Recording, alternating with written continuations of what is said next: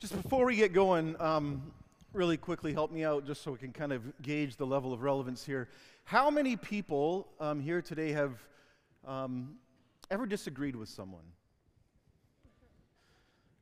Okay, good. I was fearful this wouldn't apply. We get to hit a point in a text today where we see a modeled resolution to conflict for us between Peter and Paul, between two significant growing factions in the early church, and wondering what's going to happen when they come back together. And I think that this is a really, really important message at this point in time for us, because while we're growing in so many different capacities right now, we are learning how to put people and objects on things like planet Mars. We can split atoms. We can create timeless masterpieces of art. We continually work towards the increasing beautification of our world through the things that we learn and what we get to go out and do and work towards shalom and God's design for all things. And yet at the same time, I think we are getting way worse at fighting. We don't know how to resolve conflict, and while we are becoming increasingly digitally connected, we are simultaneously becoming increasingly relationally disconnected. I remember in seminary I got into a class, and it was all on how to do premarital counseling and working with couples and the dynamics of relationships. And this has always been one of my favorite parts of ministry. And the class starts off that day with a prof coming in, goes over to the board and writes, "Any two monkeys can make love. Not everybody knows how to fight." Isn't that a great start to a class? But how true is that? We are so bad at fighting, at resolving our conflict. And the reality is that God never wants there to be animosity between us and others. He's created us for shalom, for perfect relationship. And so to allow God to enter into our relationships is to give Him space to heal the chasms that exist between us, the distance that you feel. You ever been in a situation where you're at odds with someone and there's just this sense of angst? Like it robs your sleep. It steals your joy. It quickens your heart and raises your blood pressure. You were not made to live in fullness and flourishing with Jesus like that. Wow. I would love it if I had a super dynamic sermon illustration about how that fit in right now, but that really was an accident. I'm sorry.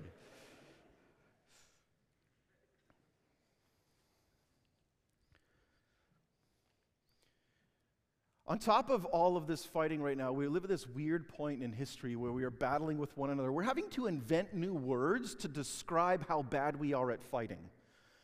Things like gaslighting, the way we interact with one another and inflame and make situations worse between one another rather than better. Or this idea of cancel culture. And I want you to reflect for a minute on how immature this actually is, okay? So like in one of the earliest stages of human development, what we talk about in the development of a child's maturation process is when you cross a threshold of understanding object permanence. Right? When you're playing hide and go seek with a kid and they finally hit the point where they realize that going like this doesn't actually make something go away.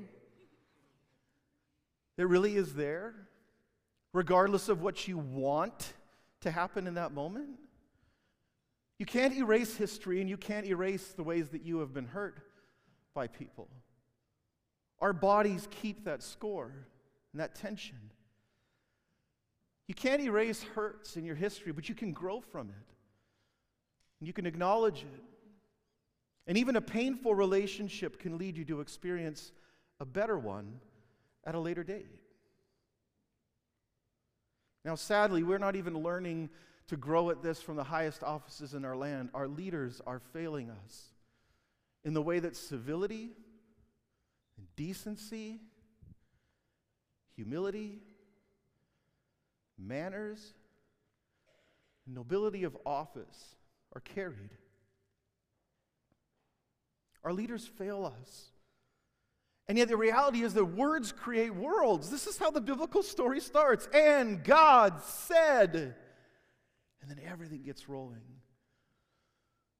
With words, we create worlds, stories, imaginative places, beautiful things.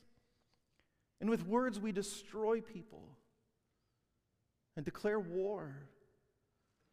We send people to their death because of words. They matter. Maybe now more than ever, they matter. Anybody remember this image about 6 years ago? 20-something Coptic Christians from Egypt on the shore in Libya, as a video was released by ISIS, and each of these young men were beheaded. And the video is broadcast out to the world, all because they wouldn't renounce the name of Jesus. As I try to think about parallels for conflict, or what it would have been like for Peter and Paul to actually come together, I want you to think about this for a minute. This is like the closest modern equivalent I could think of. See this guy here in the middle? The one who was speaking into the camera? Who's leading the execution of all of these men? You understand that was Paul, right? Who presided over the stoning of Stephen and gave his approval over that. He persecuted and killed Christians. We always read the story backwards, so we forget how significant this was. How fearful Peter must have been the first time he actually had to get in the same room with Paul. Was it just some sort of giant spy operation where he was going to get inside? Of course, they must have had all of these questions and fears. You and I would. If my church had this guy for a guest speaker coming in, how much trust would I have in them as a person? I'm not sure we've fully tapped the power of forgiveness, and in an effort to self-preserve, we've actually missed out on the opportunity to grow in what's really available to us. So this is where we pick up today's story in the book of Galatians. You remember right before this from last week, right? Paul went out into Arabia, and then back to Damascus, and then he went out, and then now he's coming back. Couldn't come back to Jerusalem. Then after 14 years, I went up again to Jerusalem, and this time with Barnabas. I took Titus along also, and I went in response to a revelation, and meeting privately with those esteemed as leaders, I presented to them the gospel that I preach among the Gentiles. You see, I wanted to be sure that I was not running and had not been running my race in vain. And yet not even Titus, who was with me, was compelled to be circumcised, even though he was a Greek. Now, this matter arose because some false believers had infiltrated our ranks to spy on the freedom we have in Christ Jesus to make us slaves. We did not give in to them for a moment, so that the truth of the gospel might be preserved for you. As for those who were held in high esteem, whatever they were makes no difference to me. God doesn't show favoritism. They added nothing to my message. On the contrary, they recognized that I had been entrusted with the task of preaching the gospel to the uncircumcised, just as Peter had been to the circumcised. For God, who was at work in Peter as an apostle to the circumcised, was also at work in me as an apostle to the Gentiles. James, Cephas, and John, those esteemed as pillars, gave me and Barnabas the right hand of fellowship when they recognized the grace given to me. They agreed that we should go to the Gentiles and they to the circumcised. And they asked that we should continue to remember the poor, the very thing that I had been eager to do all along. So just like last week when we talked about the gleanings and things that we pick up out of the story, if people this far apart could get together in a room, and think of how tempting it would have been to fight about the other things. When you want to win your case against somebody else, and you've got the poison darts in your quiver, and you know the words that would destroy them, you know how you could escalate that situation if you wanted to. You know the power of the tongue. You know how to hurt somebody, and the closer you get to somebody, the more power you have into their vulnerabilities in life, right? The people who you love the most, you give the ability to hurt you the most. Any one of these in this fight could have turned to the other one, and Peter could have been like, "You were the one who betrayed Jesus face to face 3 times right before his death." Peter could have turned around on Paul and been like, you stood there when Stephen was stoned and you smiled. Could you see how wrong this could have gone? There's pieces within this that I think we can pull out and understand of the depth of possibility that exists for us in the restoration of broken relationships when the gospel of Jesus Christ is allowed in. Number one, Paul comes to this looking for the common ground, a place to start where they can agree, common ground. Paul knew that they were better together. And he offers a certain level of vulnerability up. He wanted to know, he wanted the affirmation of the others that he had not been running and was not running his race in vain. He wasn't wasting his life. He wanted affirmation from them. There's a certain level of vulnerability in the middle of that because Paul didn't want the tension. He didn't want the angst. Life is hard enough. And consider the irony here, right? People probably would have thought that if anybody, Paul had the potential to be the spy who was coming in, who was faking something in order to be like this giant act of espionage and now turn into Christians. But he's the one that's calling the language of espionage and spy work here. We were fearful of false believers that had infiltrated our ranks to spy on the freedom we have in Jesus Christ and to make us slaves. See how ironic that is that this is coming out of Paul's mouth? So if we first want to search for common ground, and you can hear Paul's heart for that coming into this interaction, the second piece in this is the necessity of vulnerability. You cannot rectify a division in a relationship if you are not willing to be vulnerable, if you are not willing to risk. And as he does this, he allows a new level of agreement to come between them. He's basically saying, assess me, test me, right? I've been out for 14 years doing this, but I need to know that we're on the same page. He opens himself up, and look what happens in the text. They recognized, he says, that I had been entrusted. They recognized the grace given to me. They agreed that we should go to the Gentiles. And in the middle of this, the best part, they recognized, what did they recognize in him that allowed them to do this? They recognized the grace given to me. You see, you don't forgive someone with a history like Paul's as a murderer without supernatural intervention. Most of us want to find peace in our relationships without God's involvement, but if you've ever truly been hurt by somebody in a deep and profound way, you are invited to exercise the supernatural gifts and the gift of Jesus Christ in order to pull off what should otherwise be impossible. Because the very hole that Paul could have never dug himself out of, Jesus carried him out of. Yes, Peter did betray Jesus 3 times, and then Jesus comes right back to him and says, Peter, you feed my sheep. You, the one who betrayed me. You, the one who wouldn't even associate your name with me. You're the one who called down curses fireside, betraying me, and I looked at you and I saw you. And how painful that must have been for Jesus, one of his best friends. But to turn around on the other side of the resurrection and say, Peter, I want you to feed my sheep. I want you to lead my church. And then the same for Paul.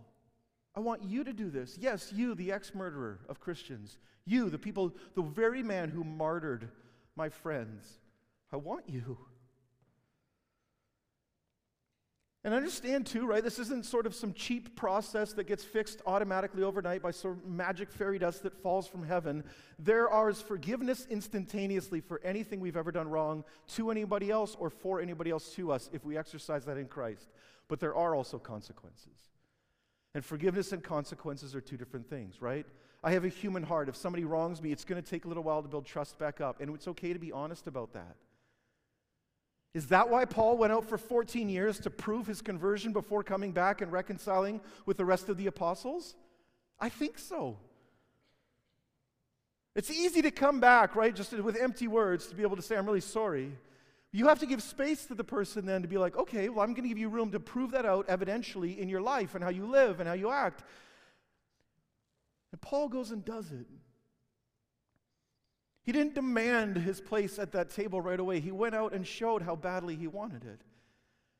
And then he came back.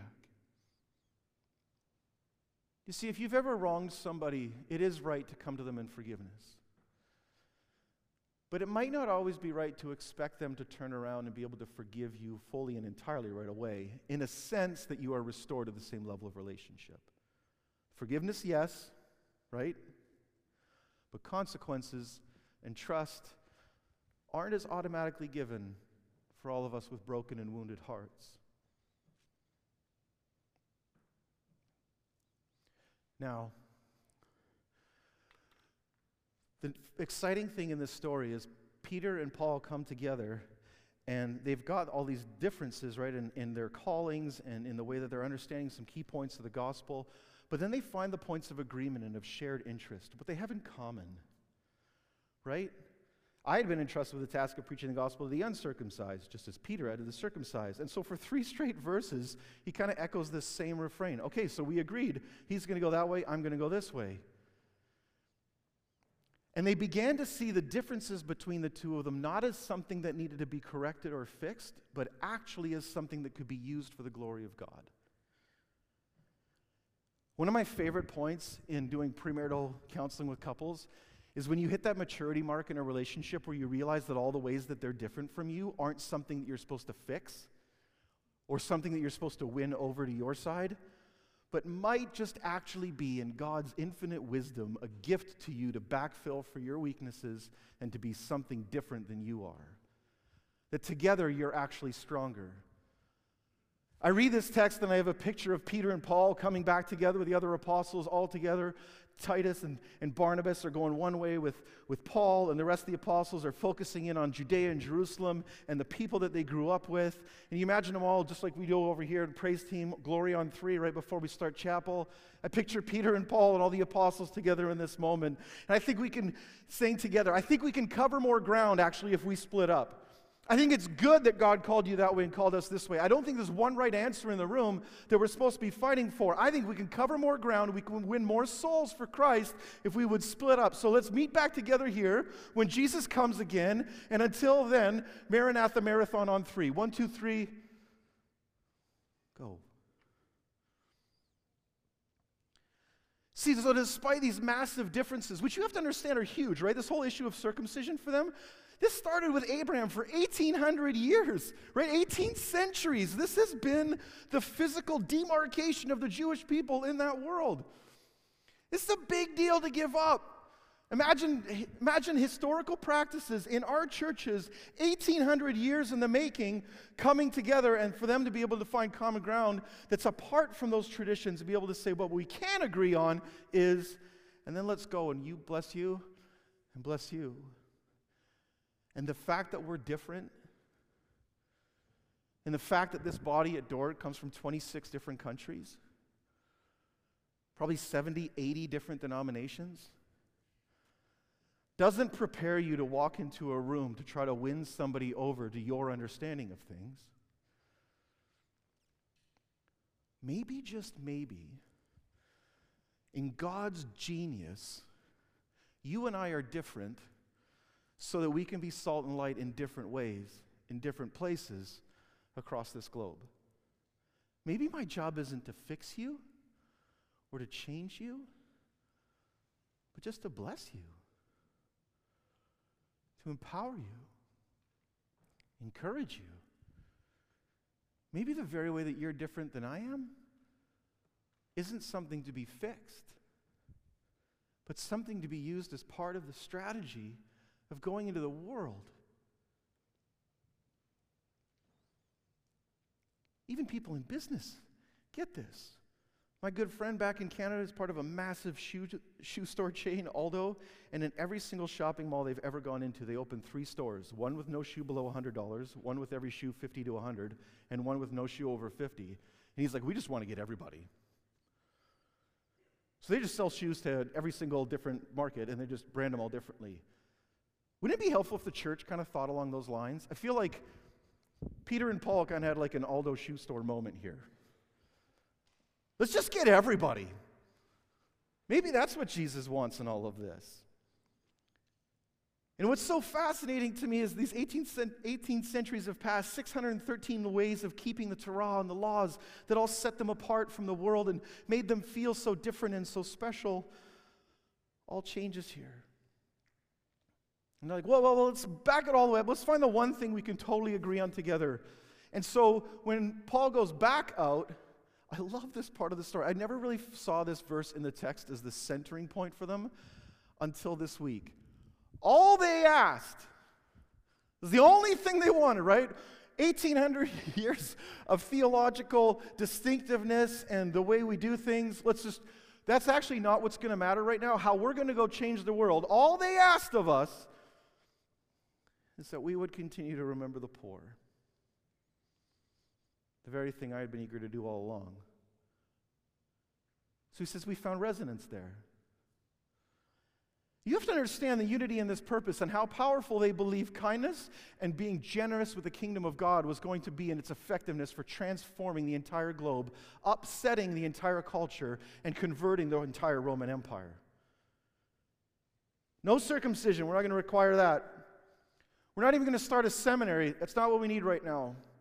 We don't need to get a Christian radio station. We don't even need a Christian college right now. We don't need churches. We don't need doctoral statements or creeds or confessions. Keep in mind, they don't even have a Bible put together yet. There's a few letters circulating around in different places. They don't have a Bible, and they're about to turn the world upside down because what they agreed upon is that we should take care of the poor. No more bickering and blaming. You see, a church and God's people that are united in a focus looking out rather than fighting within is God's church on the move and that's capable. And every healthy church that I have ever walked into is a church that is outward focused and not gazing at their navels, fighting with one another and bickering over things that don't matter when the fight's out there. And Peter and Paul knew it. And this is a lesson that needs to be recaptured in our homes and our relationships and amongst Christian brothers and sisters today. Find our common ground. Be vulnerable with one another. Appreciate the magnitude of grace that is at work in everybody's lives. You need Jesus. I need Jesus. And the mountain that Peter could have never climbed to make him right with Jesus after he betrayed him was just as big as the mountain that Paul had to climb to make him right with Jesus. And they found commonality in the grace that was theirs and is yours. So 26 countries, 70-some different denominations. You know what we have in common? All the most important things. This, first and foremost, I need Jesus. I desperately need a Savior. And so do you. And when they found that grace in the middle of the text together, they found what they needed to be a body. That same grace is still available to God's people. I'm going to ask the band to come on up and to lead you into a prayer here, and then we'll go out and sing to this. Will you join me in prayer?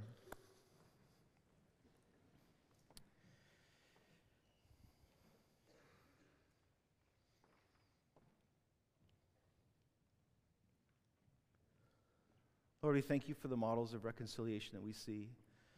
It's so hard to know when to stand up and say something boisterously, and when it's time to sit back and listen. But God, we pray that we would be people of great listening, who seek not so much to be understood as to understand. That we would find gleanings in these ancient texts like this, of even the most practical things in our lives. Father, I can only imagine in a room like this how many fissures and factions and hurts there are between family members and friends and abusers and all the ways that we've hurt each other. Father, allow room for your Spirit to have its place in our hearts and convict us of the necessity of grace. That we would see how much grace has been extended to us. That not one of us could have ever saved ourselves, but you did.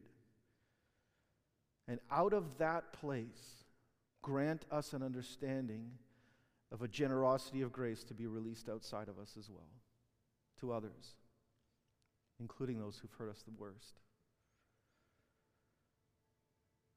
You're amazing. You are a gift. You did what we could have never done. Please humble our hearts to never ask of somebody else what we ourselves are not already asking of you. So start with us. Help me understand how big your pool of grace is and how much of it I needed and will again tomorrow. In Jesus' name, amen.